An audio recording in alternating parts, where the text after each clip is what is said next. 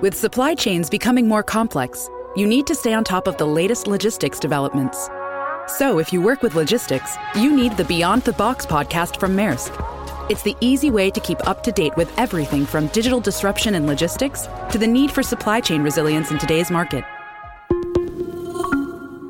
Find out more and keep ahead of the game with the Beyond the Box podcast on logistics insights at maersk.com/insights.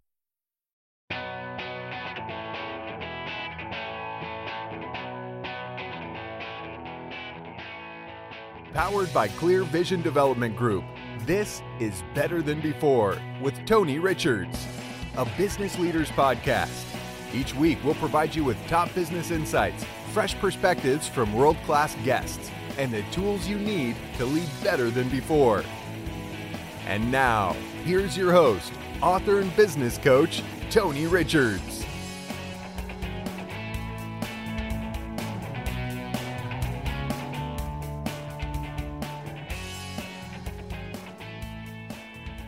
Hello, everyone. Welcome to the program where we hold the record for throwing the most rubber chickens at Svengoolie. Better than before. And on today's program, my guest will be Ted Prince. He's developed a brand new assessment. And I know there's a lot of assessments out there. We've had people on the show that have developed assessments. But today, you're going to want to hear about this particular unique one that Ted has developed for executive teams of Fortune 500 companies and public companies. I think it could make all the difference in today's competitive environment, and we're going to talk to Ted about that. And I'm also going to have a leadership and business lesson on teams all through the month of December. We're going to be talking about executive teams and teams that you lead, and so we'll have lessons on that all December long here in 2020. That's all today on Better Than Before, brought to you by University Subaru. And right now, you can get a new Subaru during the Subaru Share the Love event. Subaru will donate $250 to a charity in need. University Subaru, homegrown and proud of it. Back with Ted right after this. The three-row Subaru Ascent. Room for up to 8 passengers. Standard EyeSight driver assist technology. Standard symmetrical all-wheel drive, plus up to 27 miles per gallon. Kelley Blue Book's most trusted and best overall brand for 2020. The three-row Subaru Ascent. Join us for the Subaru Share the Love event going on now. Subaru will donate $250 to purchasers or lessees selected national and hometown charities. University Subaru. Homegrown and proud of it. See retailer or Subaru.com/share for details. Are you working twice as hard but enjoying fewer rewards? Maybe you're highly accomplished but you just can't seem to break through and make the next big move. Or you run a business that has begun to grow stagnant. It doesn't have to stay that way. Even the best leaders have felt as if their careers were spiraling out of control. But that's when they had to lead, and lead big. Tony Richards' new book, The Big Idea, 52 Ways to Be a Better Leader Now, will help launch you forward in leadership. Learn how to take charge and lead yourself, lead others, and lead your company. Purchase online today at Amazon, Barnes & Noble, and our website, clearvisiondevelopment.com.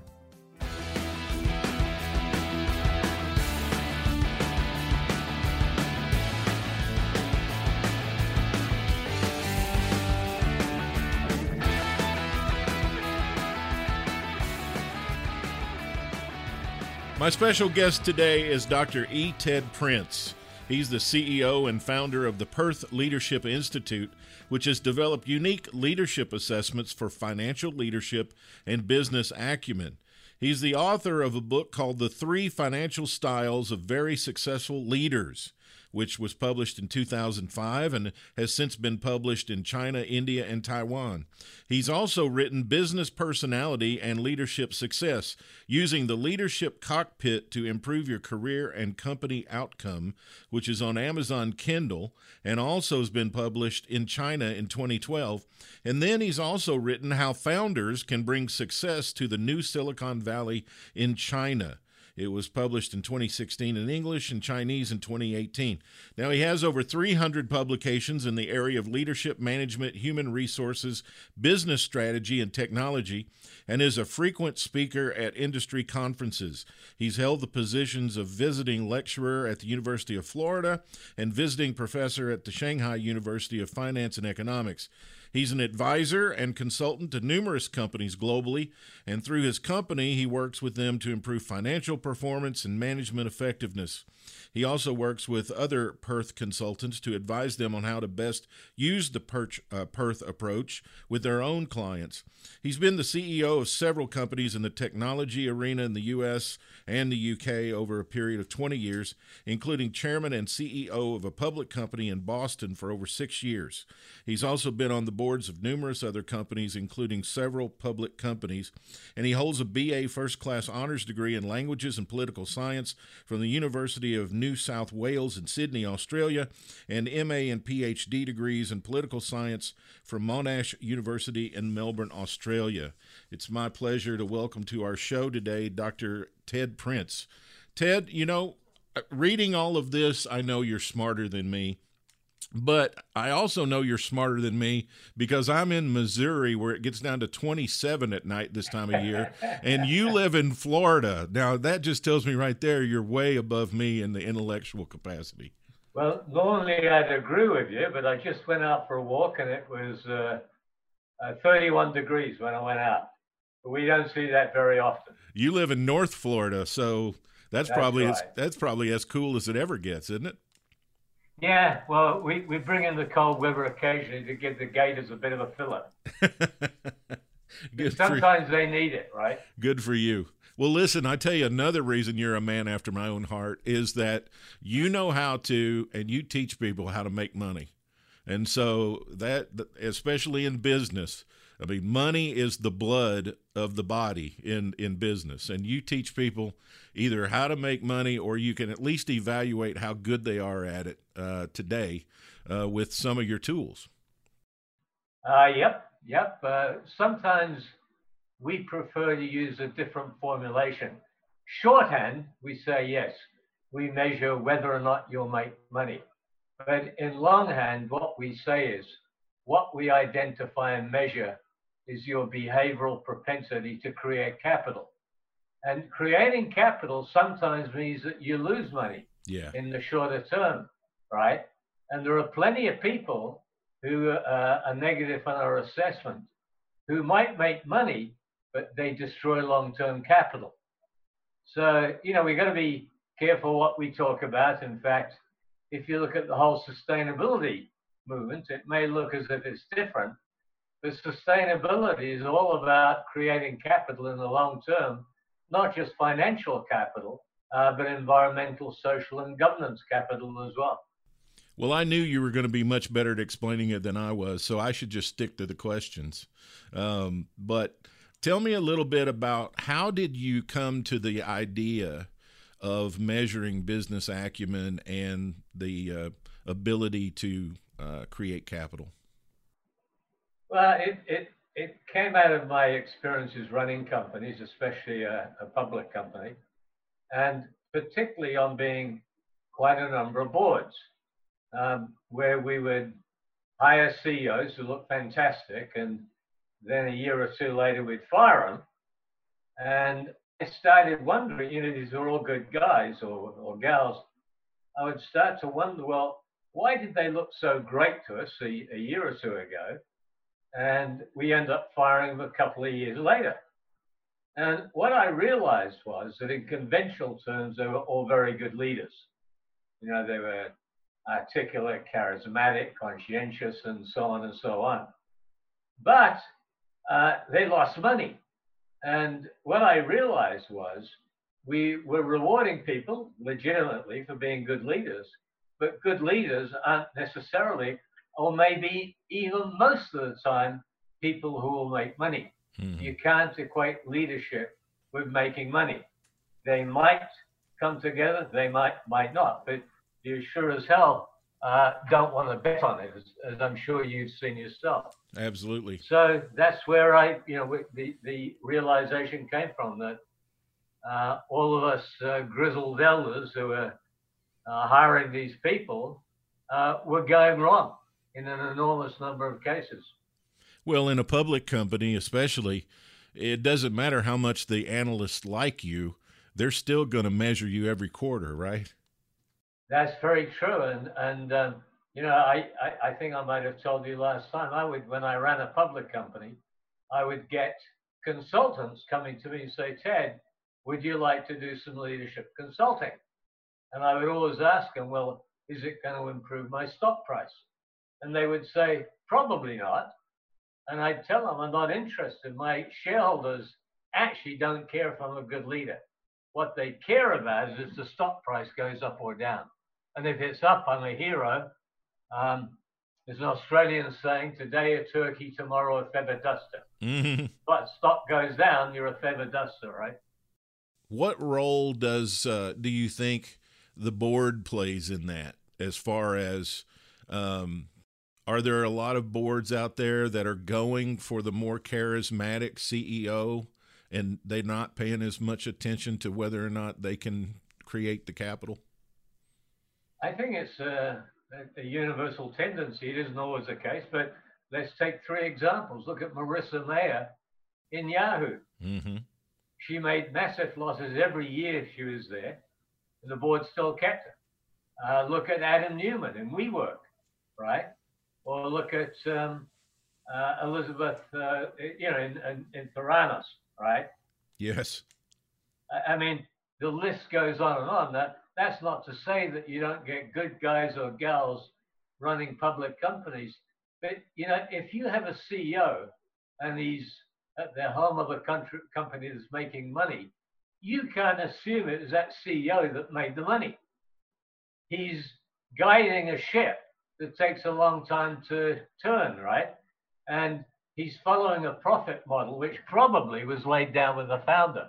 All he's doing is steering the bus between the yellow lines, but he didn't make the bus. He didn't make the road, right? He's just steering the bus. Yeah, there's that classic mistake where, Marissa got the job because she had a lot of Google shine, and yeah. Remember when JCPenney hired the Apple executive thinking they were going to turn JCPenney? What's his name? The Scully? Yeah, right? John Scully, yeah, at Pepsi. Yeah. Yeah, going to Apple. Yeah, these are all classic examples, and you can't even assume, usually, let's say a large public company is making money, usually he's following the profit model laid down by the founder and the succeeding generations. And his job is really as a maintenance technician, not as a designer or a visionary. So, it's horses for courses. And people who get promoted as CEOs, if they're a founder, it's a different thing. Then they fail, which means they couldn't do it, or they succeed brilliantly, which means they could. But it's very rare that you get founders running most companies, right? They're all dead and gone by then. Right. They check out after startup mode and then turn it over to someone else. And I still think that's the right thing to do. But you got to get the right person. Now, I've been working with assessments as both client and then the last 20 years or so as consultant and coach. And what I find a lot of times is, people, it's very similar to them when they watch a high-performing athlete. They see the end result of the athlete's performance, but they don't really see everything that went into them getting to that level. Same way with assessments. They see the end product. But I want you to talk a little bit about what has gone into this thing. You have put years of your life into developing this tool. Well, although I didn't know it at the time, I invented my own form of behavioral finance. I started work on this in 2002, and by 2005, I published a book on it. But I'd always been a working stiff CEO. I'd never had time to be an academic. And I didn't realize that in 2002, there was a Nobel Prize awarded in behavioral finance. But I invented that for myself. I wasn't even aware that it existed. And I did it because it came directly out of my work. And the difference between my behavioral finance and the Nobel Prize winners is the Nobel Prize winners were all academics. They'd never run a business in their life. They never had to kill their own dinner. They never had to run a P&L, right? I'd always done that. So when I did it, I was, they were concerned about the academic niceties of cognitive biases. I started off saying only one thing. I'm not interested in what made you a good leader. What I'm interested in what your results are. Results are all that matters. If you went into a company and when you left that company, the valuation is higher than when you went in, you're a successful leader. But if it was lower than when you went in, you lost. It doesn't matter how beautiful, articulate, or fashionable you were, you lost, right? That's right. That's right. And that's the bottom line is I reminded of the Notre Dame football coach, Vince Lombardi, who said, we're going to play this football game and we're either going to get results or reasons why. And I don't want reasons why. Yeah, you're right. And you look at Billy Beane, right? I mean, he was a player and he was in a badly rated team, right? And in the end, he brought in the statistician because they weren't getting the results. And there was only one thing that mattered, was how do you get results? And of course it worked. At my last CEO job, I had 12, I can't remember the exact number. It was over 10 general managers of the market who reported to me at the corporate office. And I just told them, look, every Thursday I'm going to get a spreadsheet that tells me, what kind of call we're going to have on Friday.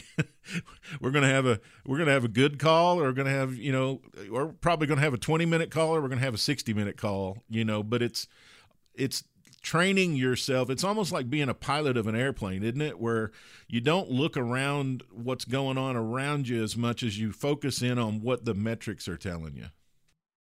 Yeah. And, often good leaders are very intuitive, right? I mean, of course, you've got to look at the metrics. But a lot of these, one thing we found, we've done a lot of data over the years, more than 10 years. We've done a lot of data analysis. And one thing I can tell you is we have found there is a direct correlation between business acumen and education. And this is how it goes. The higher your level of education, the lower your business acumen. Oh, wow. And the effect is particularly pronounced with MBAs and especially PhDs. People with PhDs, we've done a lot of analysis on this, generally have the lowest business acumen. And the not as good results then. Yes. And people often ask me why. I could talk all day about why it is. You've heard the old saying, right? The guy at the top of the class always ends up working for the guy at the bottom. Right. And it's true. And you'll find, for example, that some of the most successful leaders are dyslexic.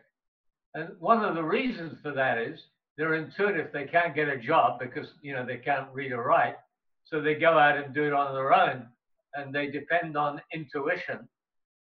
And of course, if you're like that, there's only one thing you can count on, it's results. Because if you're dyslexic and you don't get them, no one's ever going to do anything with you. Well, I think especially in the tech industry in the last 25 years, we've seen the dropouts become the billionaires, right? We've seen the Bill Gates, the Mark Zuckerbergs, the Steve Jobs, the guys who quit college after a year.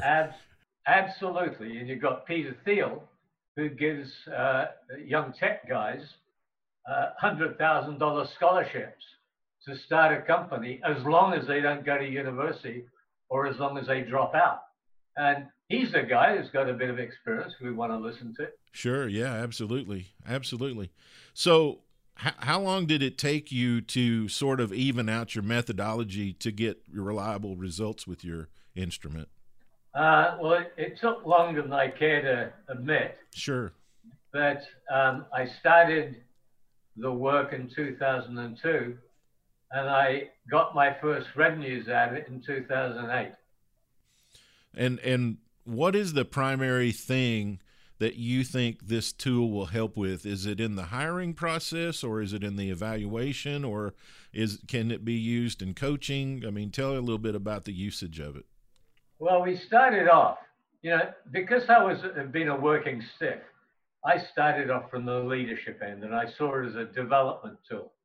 And it was only later I realized that it was also very useful, obviously, for coaching as a development tool, but also for recruitment and onboarding.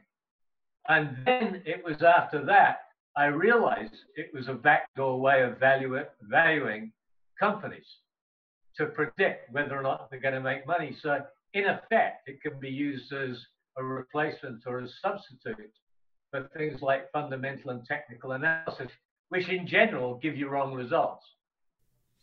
And then also, didn't you mention to me the other day when we were visiting that you can also do the whole team, the executive team? Oh, yes. I'm sorry I missed that out. Generally, we use it for teams. Of course, we can and often do use it for individuals. But, if you're looking at a public company, for example, or a private, you really need to know how the team's going to operate. And it maybe you've got one money maker in it, but he's eclipsed by another 10 who are not. And it's the lowest common denominator. So, yes, you really need to test the team. That's where the true value comes in. And so what is your I don't really know how to ask this question, but there's statistical relevance or relevance. My statistics course isn't coming back to me right now, but you know what I'm saying. Yes. How can I prove it?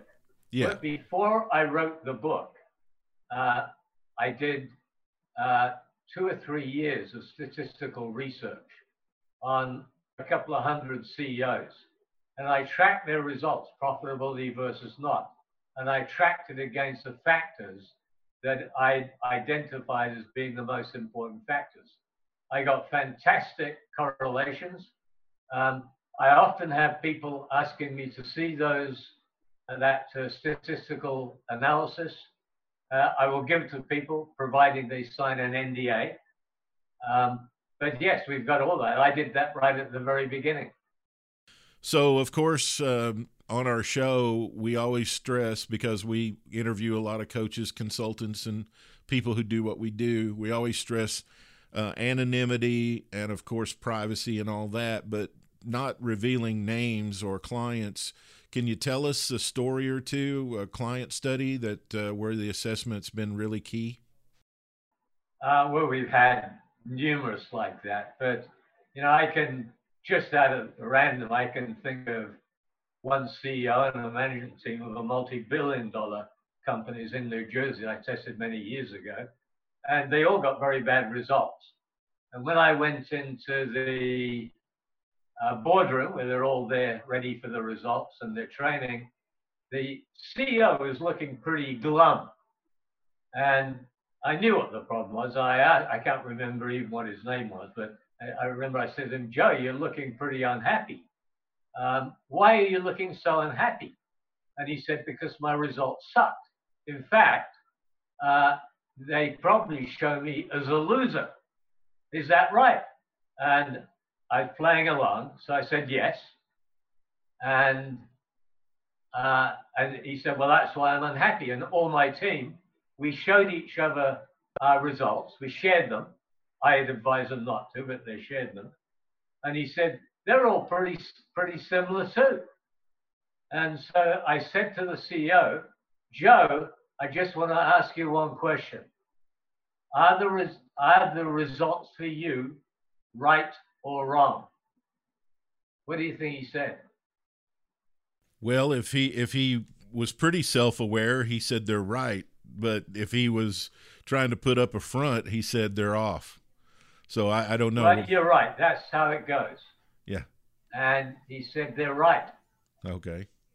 So later in the coaching, when we had an opportunity to talk about it in more detail, he said, "I've had several CEO jobs, and I've always managed to," he didn't say fool them, but I've always managed to convince them I'll make money. But I've always been aware of this issue. But he said, I want you to explain something to me. He said, "You're right. and all the writing you've given me is all right, and the results are right. But he said, I've made money in this company. I've been CEO for 7 years. I've always made money. But your test says I'm a loser. So what gives? So I said to him, Joe, what's your gross margin?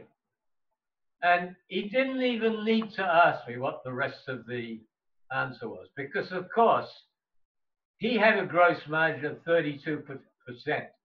His competitors were all in the early 40s, right? Mm-hmm. But he was making money, and he was making it by raping the company, cutting customer support, cutting other things. Plenty of people do that, right? Yeah. And, you get some CEOs and even CFOs who don't manage by gross margin. They look at net operating or EBITDA, and they say, well, it's positive, I must be good. But, they could be raping the company. Trying to save their way to prosperity. Yeah, like Al Dunlop. Right. A chainsaw out, right? There's plenty of those around. That's what he got it immediately. I didn't need to explain anything else. But, this was a good, self-aware, smart, apparently successful CEO who'd been a CEO for over 10 years. He'd been in a big brand name company before he came to this company. And he told me that company, they made him resign, but it wasn't public. I bet using that particular way of doing business, I bet he wasn't growing an iota. No, he wasn't, as a matter of fact. But you know what? He had a board that stuck with him for many years, probably because he selected them all. Sure. Right? Yeah. And he would come back and say, look, here's a positive EBITDA. You'll still get paid your director's fees, right? Just say yes. I mean, don't you find it's pretty hard to grow and then hack your expenses? Well, it's pretty much impossible. You might be able to do it a couple of years. I mean, look at General Electric, even under Jack Welch. It was clear that for many, many years, even Jack Welch was, inverted commas, smoothing earnings, right? Right. So they had massive decapitalization, destruction of capital, even on Jack Welch's watch. But, he was going to kill anyone who said anything, and none of the journalists were going to do that. And then when he left, it all fell apart. What would you say are the top three? Because I love this conversation about the principles of what it takes to grow your capital, to make money. What do you think are the three tendencies of someone who would do pretty well on your assessment? How would they go about managing the business? If I tell you that, I got to kill you. Oh, well, okay. No, I'm kidding. I thought it was a pretty good question. Well, I can give you a couple, but there's a lot of discussion about them, and they're too simplistic. Yeah, sure. But I understand. One of the things is people who do better generally are introverted or highly introverted, as long as they're not so highly introverted they can't talk to people, right? So you find that deep introverts tend to be more innovative, and therefore they develop more special products, more unique products, and they get higher gross margins. But they often don't grow the company because they're too introverted, right? So are they? Yeah. Well, I just want to clarify. So are you saying they're more process-minded and less analytical? No, you can have introverts who are intuitive. Bill Gates is one of them. Okay. Right? So what you find is that introverts who are particularly deep introverts who are highly intuitive tend to make tons of money. But if you're analytical and introverted, you tend not to make money. You might have a high gross margin product, but you're spending too much money. People who are analytical and highly educated spend more money than they need to. People who are intuitive came up through the street, are more intuitive. They're more frugal. They tend to make more money. How does that correlate to risk? Well, that's a big discussion too.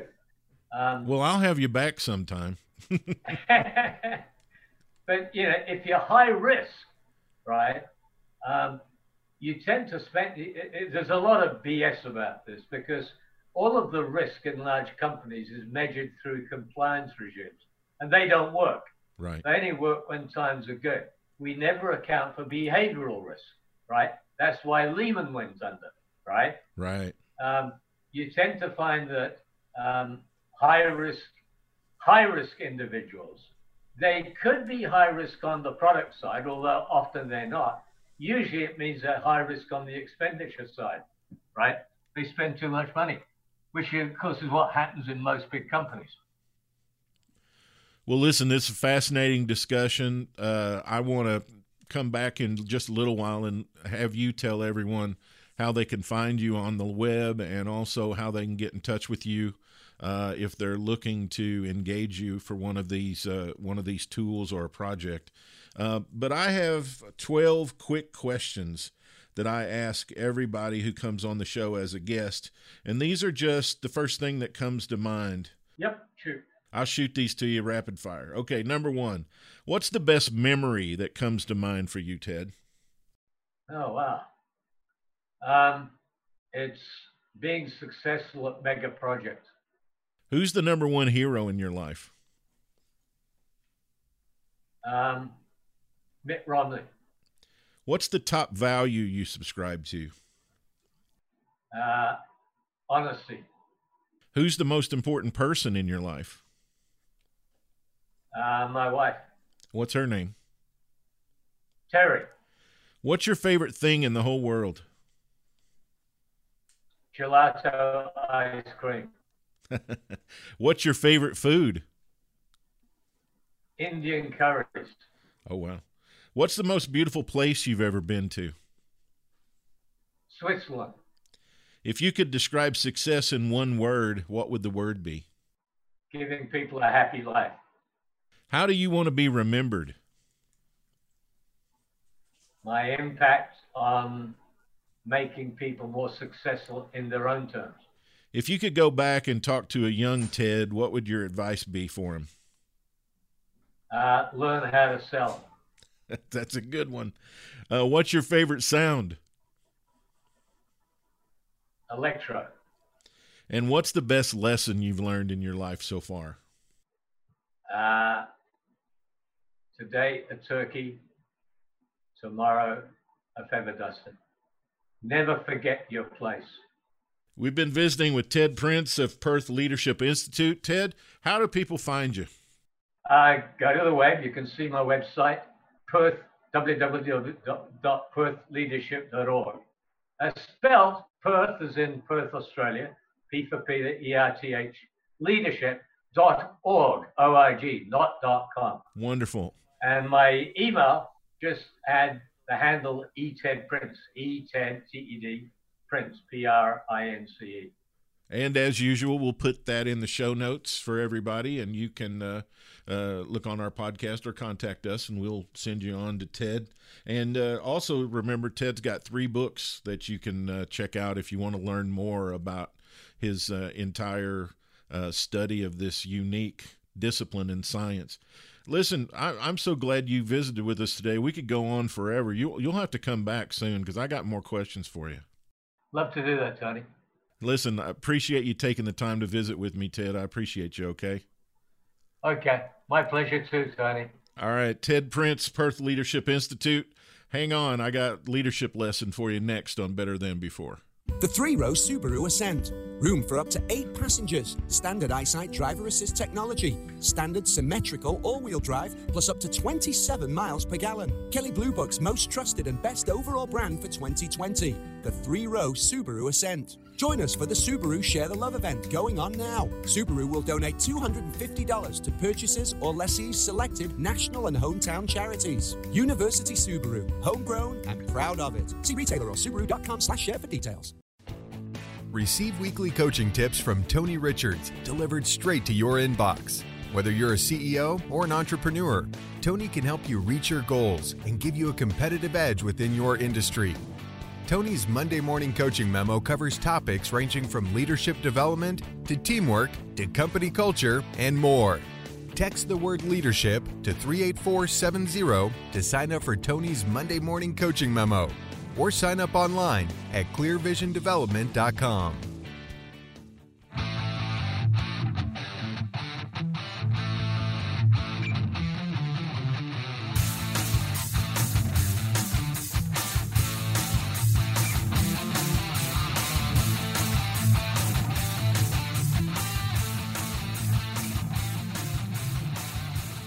Welcome back to Better Than Before. I'm Tony Richards, and all through December, we're going to be talking about teamwork and teams and executive teams.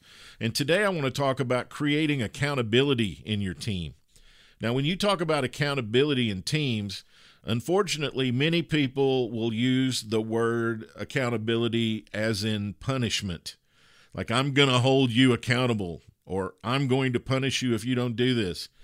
It's probably the tone people use when they say they're going to hold you accountable, right? Sounds like they're going to do something bad to you if you don't do what you're supposed to do. I'm going to call you out. I'm going to punish you. But as I have spoken and written many times in the past, the ideal culture for teams is self-accountability and self-management, where every team member holds themselves accountable for duties and results.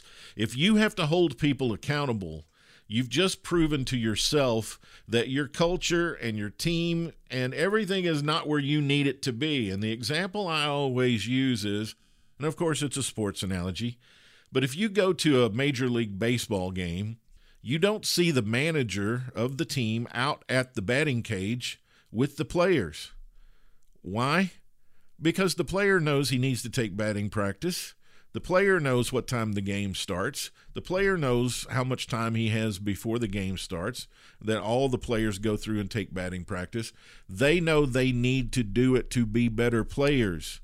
No one has to hold them accountable. They hold themselves accountable because they know it's a worthwhile tool and practice in order to get better performance. That's where you got to start, right?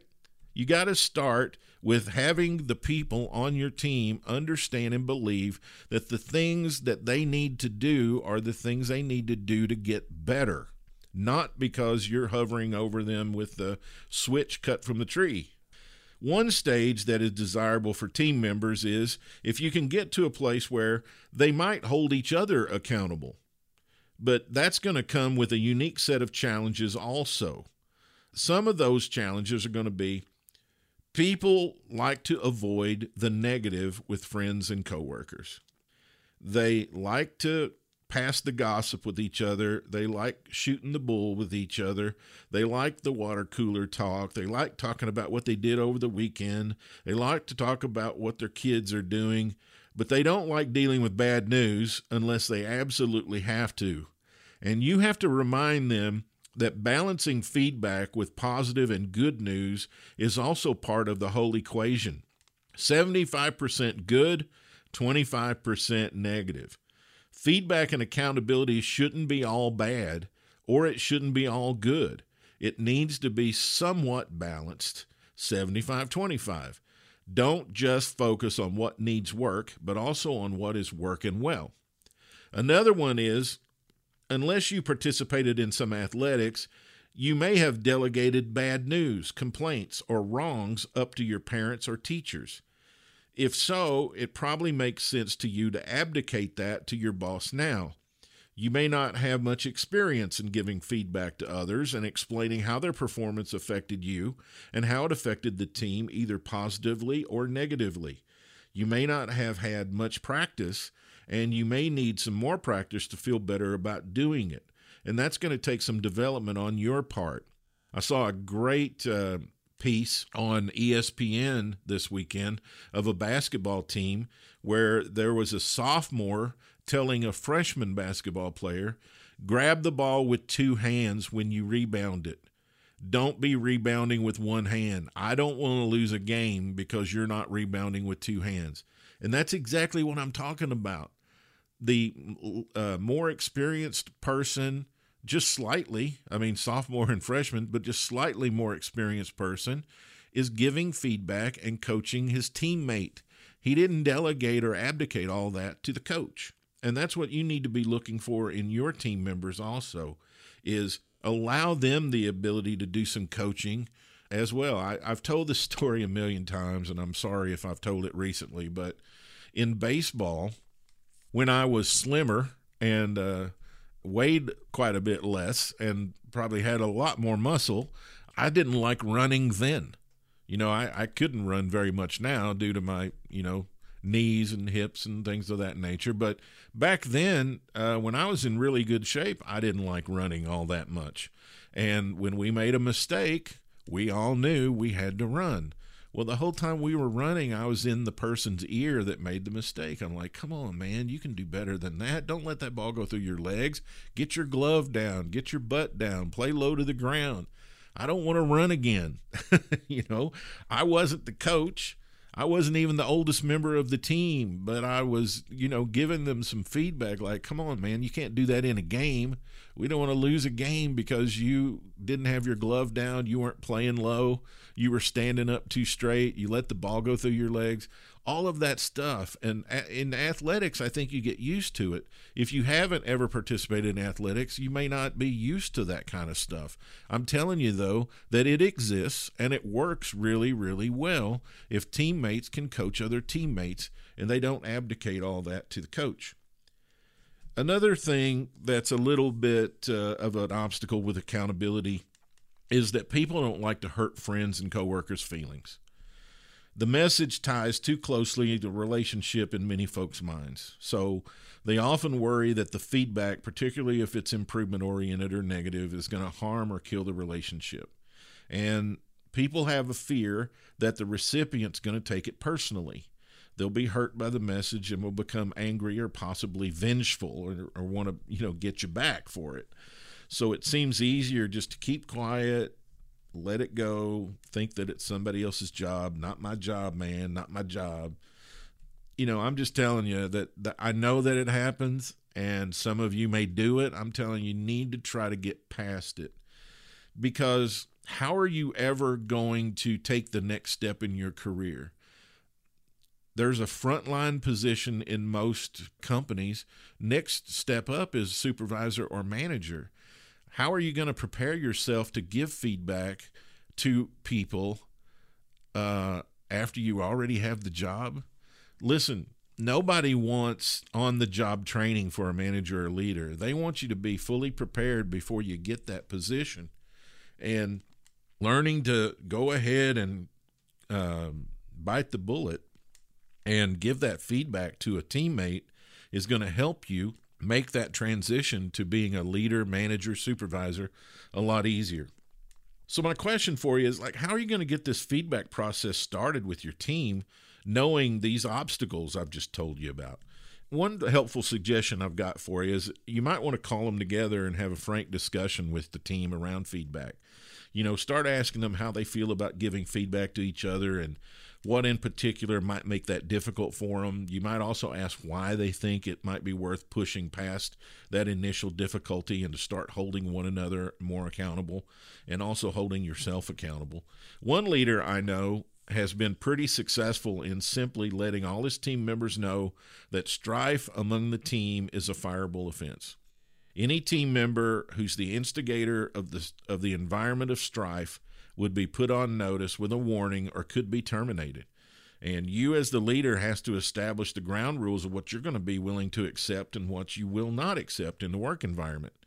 Now, this leader I'm talking about, this friend of mine, he found it helped his environment with feedback because people wouldn't hold it against each other or be nasty if they were held accountable by another team member because they knew that strife wasn't tolerated. And so if they walked away hacked off or upset or mad, well, that was going to affect the environment and it was going to create strife in the environment, and that just wasn't going to be acceptable. You can also frame accountability with your team as part of continual improvement processes and relationship improvement techniques. When you see the wrong behaviors and do nothing, you're setting yourself and your team up for failure and frustration because you're allowing something that you shouldn't be allowing. And many times people are not going to change on their own. They need to be coached. They need to be directed. They need feedback. They may not even realize they need to change. Behavior that's not challenged will not change, and behavior that is rewarded will be repeated. And the key is to foster an environment where accountability becomes part of a shared experience of higher quality and elite performance. Now, just remember, this is going to require you to enlist your whole team when applauding the good behavior of others and also the behavior that needs to be challenged. And if you can create an environment of mutual and ongoing accountability, your team will improve over time, and it will result in better outcomes and even better and deeper relationships. That's our show today. Better Than Before is brought to you by University Subaru. And right now, when you get a new Subaru during the Share the Love event at Subaru, they will donate $250 to a charity in need. University Subaru, homegrown and proud of it. You can follow me on Twitter at TonyRichards4 and at ClearVisionDEV. On Facebook, we have a page, Tony Richards, Speaker, Author, Coach. And then my parlor is at Tony Richards 4. So would love to connect with you. On behalf of our associate producer, Whitney Coker, and our chief producer, William Foster, I'm Tony Richards, reminding you that everything gets better when you get better.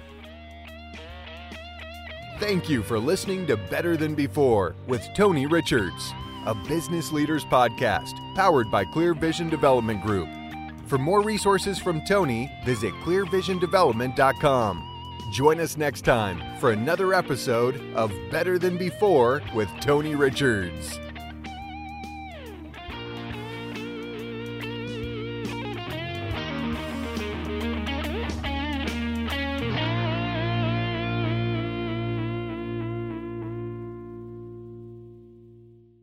This podcast is a part of the C-Suite Radio Network. For more top business podcasts, visit c-suiteradio.com.